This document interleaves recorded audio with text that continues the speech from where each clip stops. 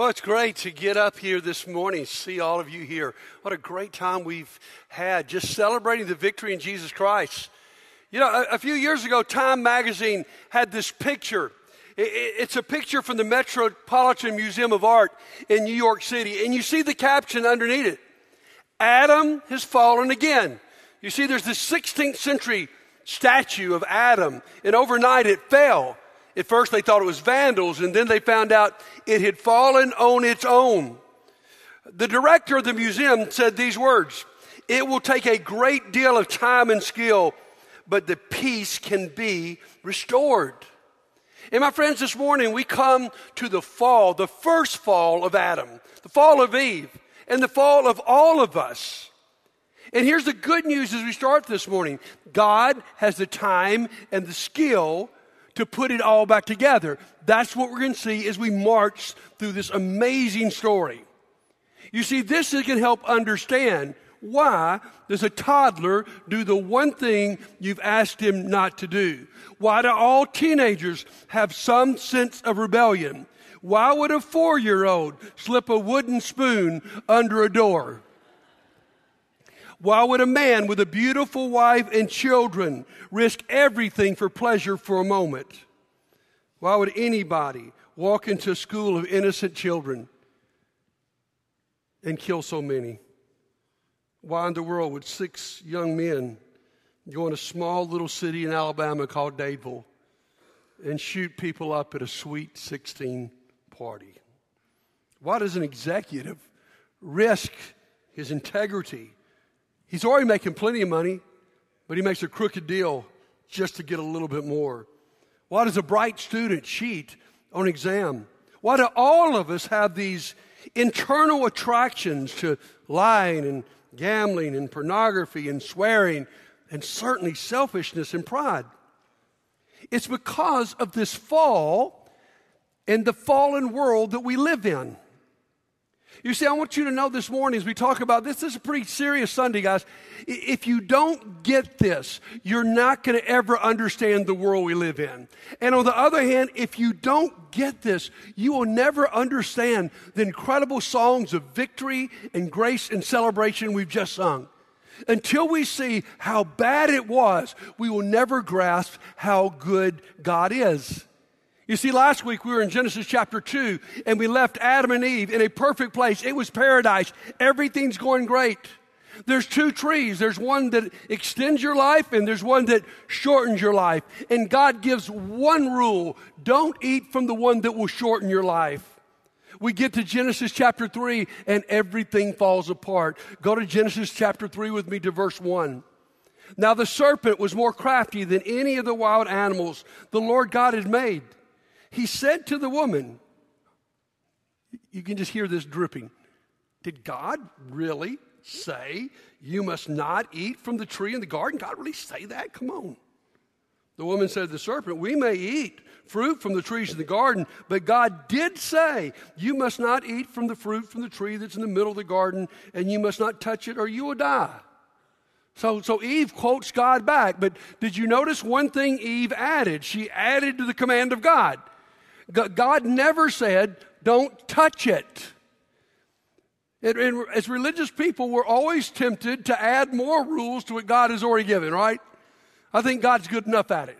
And so often, like the Pharisees and like church people, often we come to a rule God's made and we put a fence around it. And we impose our rule above God's rule. That's exactly what Eve's doing. But then Satan contradicts exactly what God said. You will not certainly die, the serpent said to the woman. For God knows that when you eat from it, your eyes will be open. And come on, you'll be like God, knowing good and evil. When the woman saw that the fruit of the tree was good for food and pleasing to the eye, and also desirable for gaining wisdom, she took some and ate it. She also gave some to her husband who was with her, and he ate it. We always wonder, why does Adam take the fall here? Because, my friends, from the beginning, Adam had been set up as the head of the house. And that word head is not so much about authority as it is about protection. Adam's there, and Adam passively watches this happen. So she gave some to her husband who was with her, and he ate it. Then the eyes of both of them was opened, and they realized they were naked, so they sewed fig leaves together and made covering for themselves. Now, guys, at the end of chapter 2, we just saw them last week naked without shame. And now after their fall, they now have shame. So, how does the fall happen? Let me give you just some practical points, and you can probably see these exact things happening or have happened in your life. First of all, Satan comes in disguise. He doesn't knock on your door and say, hey, I'm the devil, and I'd like to get you to hell. No. He comes disguised. In this moment, he comes disguised as an animal. And we know even from the New Testament that demonic beings can inhabit animals like the pigs that Jesus threw demons in. And so we have Satan inhabiting this serpent. You see, the New Testament says Satan can look so good that he can look like an angel of light. And here's what Satan can do. He can make bad things like here look really good, and he can make things that are really good look really bad, because Satan is the master of disguise. Jesus says he's a deceiver. He's the father of all lies. So next, Satan attacks God's word. Well, that's a great ploy from Satan, isn't it? Just question what God has said. He first of all just raises a little bit of doubt. Did God really say that? I mean, you sure that God's really got that standard? And then he just flat out contradicts what God said. You will not die. Oh my goodness, we see this everywhere right now. You probably see it in your own life. And we've got the inspired Word of God, and yet we feel bold enough to actually question what God has said. It might be, did Jesus, you really mean that the unforgiving are unforgiven? Jesus, I mean, church has got so many problems. Did you really mean that church is what you built and what we're supposed to be a part of as Christians? Or can I not just do this on my own? God, I know that you said something about drunkenness, but do you mean I can't just binge drink every once in a while or some special occasion just get drunk? You really mean that? Or God, come on, in the culture we live in, do you still have the standard that sex only belongs between a man and a woman in marriage? That's so old-fashioned. You can't still mean that. We just deny exactly what God has said. And I want to ask you this morning, as you watch this progression of how Satan works, where is Satan tempting you to compromise what God has clearly said? Because the world around us says he didn't really mean it, or even he didn't really say it. And then Satan goes even further. He attacks God's character. He basically says to Eve, God, the deal here, the problem here is God's holding out on you. God knows if you eat this fruit, you're going to be just like him. You can rival him. And he doesn't want you to have that. I mean, one of Satan's greatest ploys in my life, in your life, is to go, you know what? God really wants to steal your fun. I mean, if I really surrendered my life to Jesus and I stopped all the partying and all the other things, I'd probably be miserable. What would I do with my life? And God's just holding out on you. You know, I mean, he doesn't really know what's best for you. My friends, God created you. God knows you better than you know you. God knows what's going to make you happy, and God knows what's going to mess you up. And yet here, he questions God's character. And Eve believes the lie that God's holding out, and she decides she'd make a better God. And that's the final tactic. Satan attacks God's position. Satan says, Eve, the reason God's holding back on you is he don't want a rival. You can be like God. You can live your life with a Burger King theology. Have it what? Your way. I mean, you know, Eve, I know God said all this stuff, but you know what? We'd say in our culture today, there really is no absolute truth. You probably can figure out truth for yourself. You just do it your way, and you're going to end up okay. And that's exactly what Eve and what Adam fell for. And then look what happens afterwards. I mean, look at verse 8 of chapter 3. When they have to encounter God again. Then the man and his wife heard the sound of the Lord God as he was walking in the garden in the cool of the day. It seems that this was their regular practice. I mean, I love the beauty of paradise is that they're walking with God every day in sweet fellowship and friendship. But today it's a little bit off. They hid from the Lord. God among the trees of the garden. Isn't that a bright idea, try to hide from God? But the Lord called to the man, where are you? Now, guys, do you think God really doesn't know where they are? Oh, no. He's given Adam a chance to come clean. Dad, you ever set your children down or one of a child down and said, is there anything you need to tell me before we get in this conversation? I'm just going to get you the opportunity before I blast you to just go ahead and tell me a little bit about what happened. And Adam answered, I heard you in the garden and I was afraid because I was naked, so I hid. And God says, who told you that you were naked? Have you eaten from the tree that I commanded you not to eat from? Again, he's trying to get him to confess and come clean. The man said, here's the blame game beginning. The woman you put here with me, she gave me some fruit from the tree and I ate it. Then the Lord looked at the woman and says, what is this you have done? The woman plays the blame game. The servant deceived me and I ate. Guys, it ends up in a terrible cycle of life. And here's the way I'd succinctly put it for you this morning. It starts, first of all, with the shame. Why do they feel exposed like this? Because they're living in shame. Guys, there's a great difference between guilt, which God can actually use to make you a better person, and shame. Guilt means you feel bad about what you did. Shame means you feel bad about who you are. And so Adam and Eve begin to feel this shame, and instead of coming clean about it, they begin to play this blame game. Not only do they blame each other and blame the Satan, they actually indirectly blame God. God, it's this woman, God, I wouldn't be in this trouble if you had not given her to me.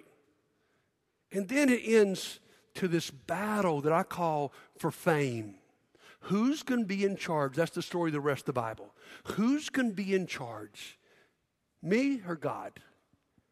And if you keep reading through Genesis, it reaches the apex when man shakes his fist at God and says, I know better. In Genesis chapter 11, where they build the Tower of Babel. And here's exactly what they say.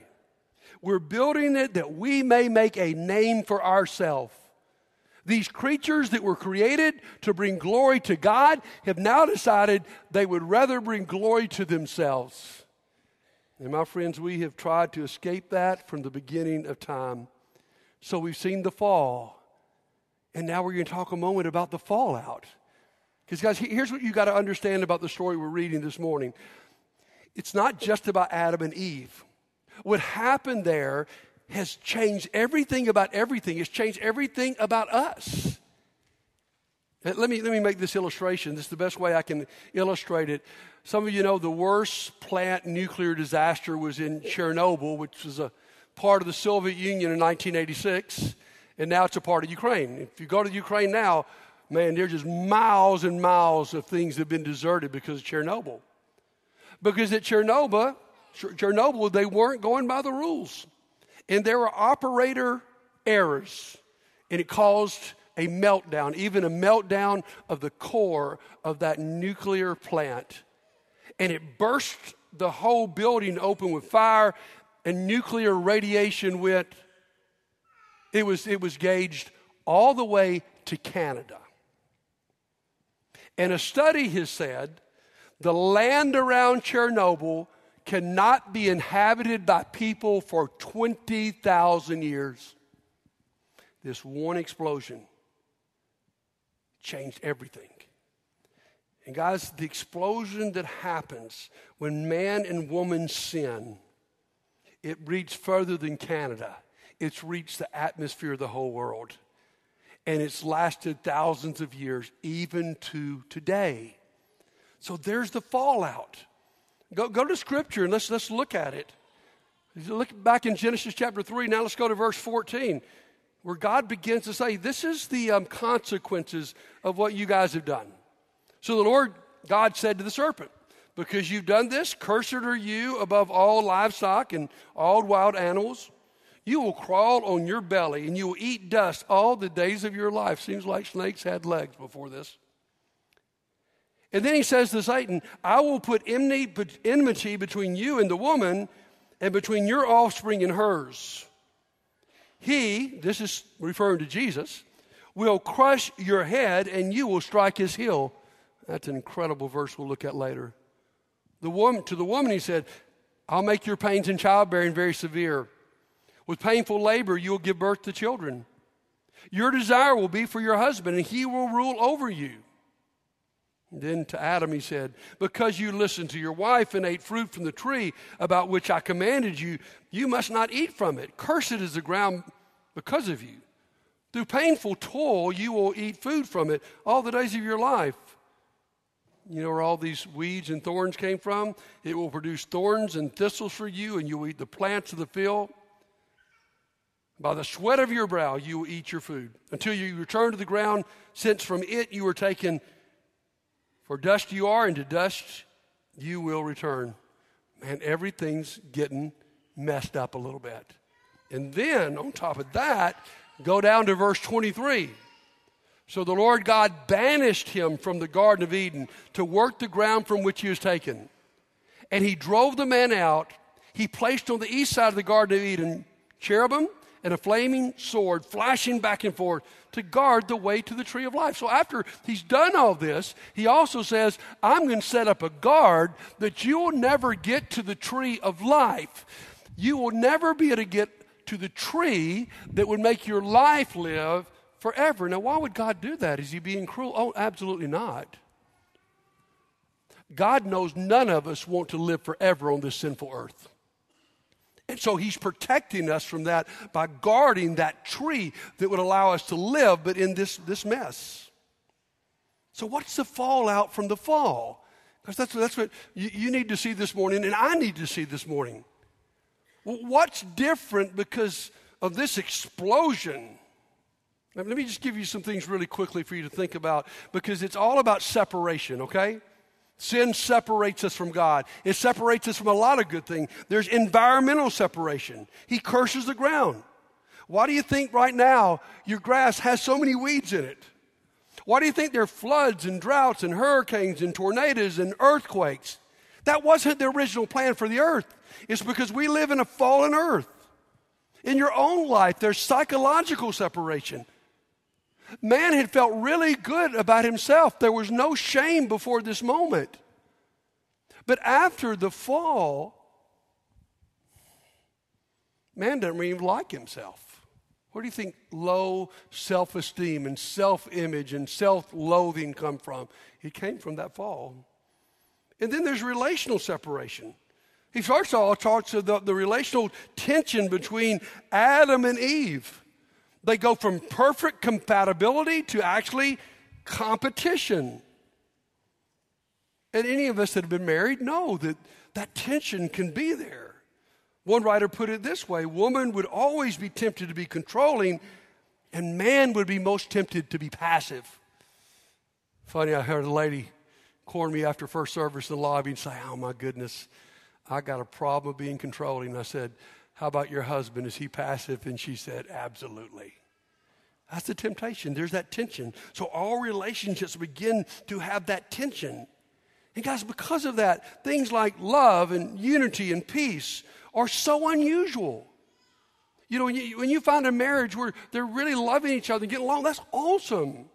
When you live in a community where there's not division, that's exceptional.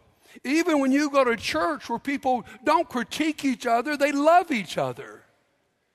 They bear with each other. They're okay that they're not just alike. When you go to a church like that and there's still love despite great diversity, you go, man, I hadn't seen many churches like that. Because my friends, listen to me. That's one of the problems of the fall. And the only way that's overcome, the only way the church can be united, it's the work of the Holy Spirit. And when you see that, the Spirit, that's what I love about this church. This is a great united church. Do we have our differences? Absolutely. But even behind the scenes, do we love each other? Absolutely. And I don't give us any credit. I give the Spirit credit, because that is shockingly unusual after the fall. And then there's physical separation. We call that death.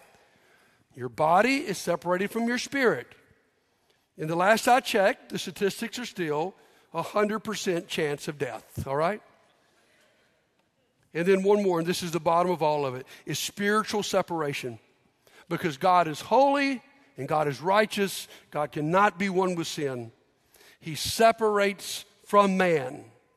Before this moment, they're comfortable just strolling through the Garden of Eden together. Now there's a distance.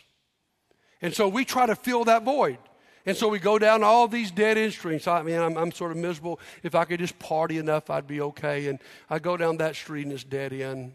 Then I think, well, man, if I could just, if I just could be promiscuous and I go down that thing and it's a dead end. Or I think, if I could just make enough money and have enough things. And for a moment, it's sort of exciting. And then I run into another dead-end street. Guys, they're all dead-end streets.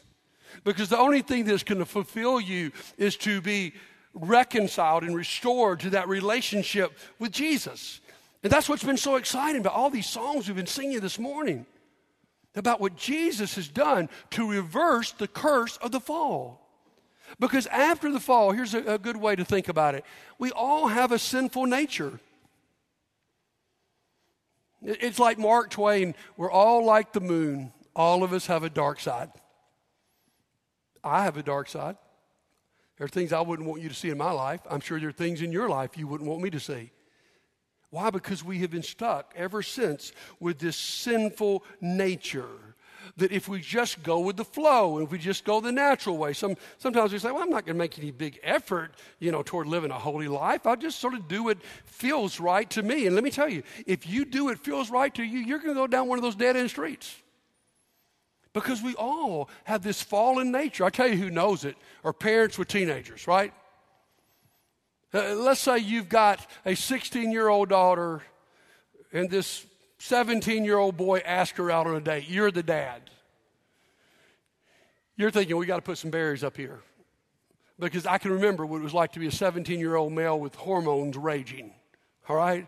And so I've got to warn this, because if things just go the natural way, they're not going the right way. Or maybe you're the mother that goes, I'm telling you what, I'm going to tell you right now, you guys are not going to be in our home alone. Either we're here or y'all can't come in. And you go, Mom, that is so crazy. Do you not trust us? And she would go, yeah, I don't trust you. And she'd probably say something like this, that's just too much temptation to put yourself under. I've seen so many families make mistakes like that. My friends, because of the fall, we have this sinful nature that we have to deal with. Let's go to one more passage, Romans chapter 8. And I want you to see what's going on in this world around us. What is the fallout of the fall? Look at Romans chapter 8, verse 20. For the creation was subjected to frustration, not by its own choice, but by the will of the one who subjected it, in hope that the creation itself will be liberated from the bondage to decay and brought into the freedom and glory of the children of God. Creation was messed up by this story. Creation is waiting for God to finally free it. And this is what we're doing right now. We know that the whole creation has been groaning. What's a great word? Even nature is groaning, and as in the pains of childbirth, right up to the present time. But not just creation, us. Not only so, but we ourselves, who have the first fruits of the Spirit, groan inwardly as we wait eagerly for our adoption to sonship, the redemption of our bodies. Creation groans, we groan. Why do we groan? My friends, we groan because things are not quite right. And I said to you at the beginning of this message, if you don't understand this, you're going to live a life that's full of frustration. Because if you think, if I could just purchase this next thing or do this thing or accomplish this, if I could just get to this situation, then everything in my life will be good. And some of us, we spend our life miserable because there's some part of our life that's not all in order. And what the fall would teach us is until Jesus comes back, my friends, it's never going to be all in order. And if you're waiting for everything to fall in place before that, you're going to be waiting a long, long time. And there's a part of us that groans. We just know, gosh, all you got to do is watch the news. Something's wrong.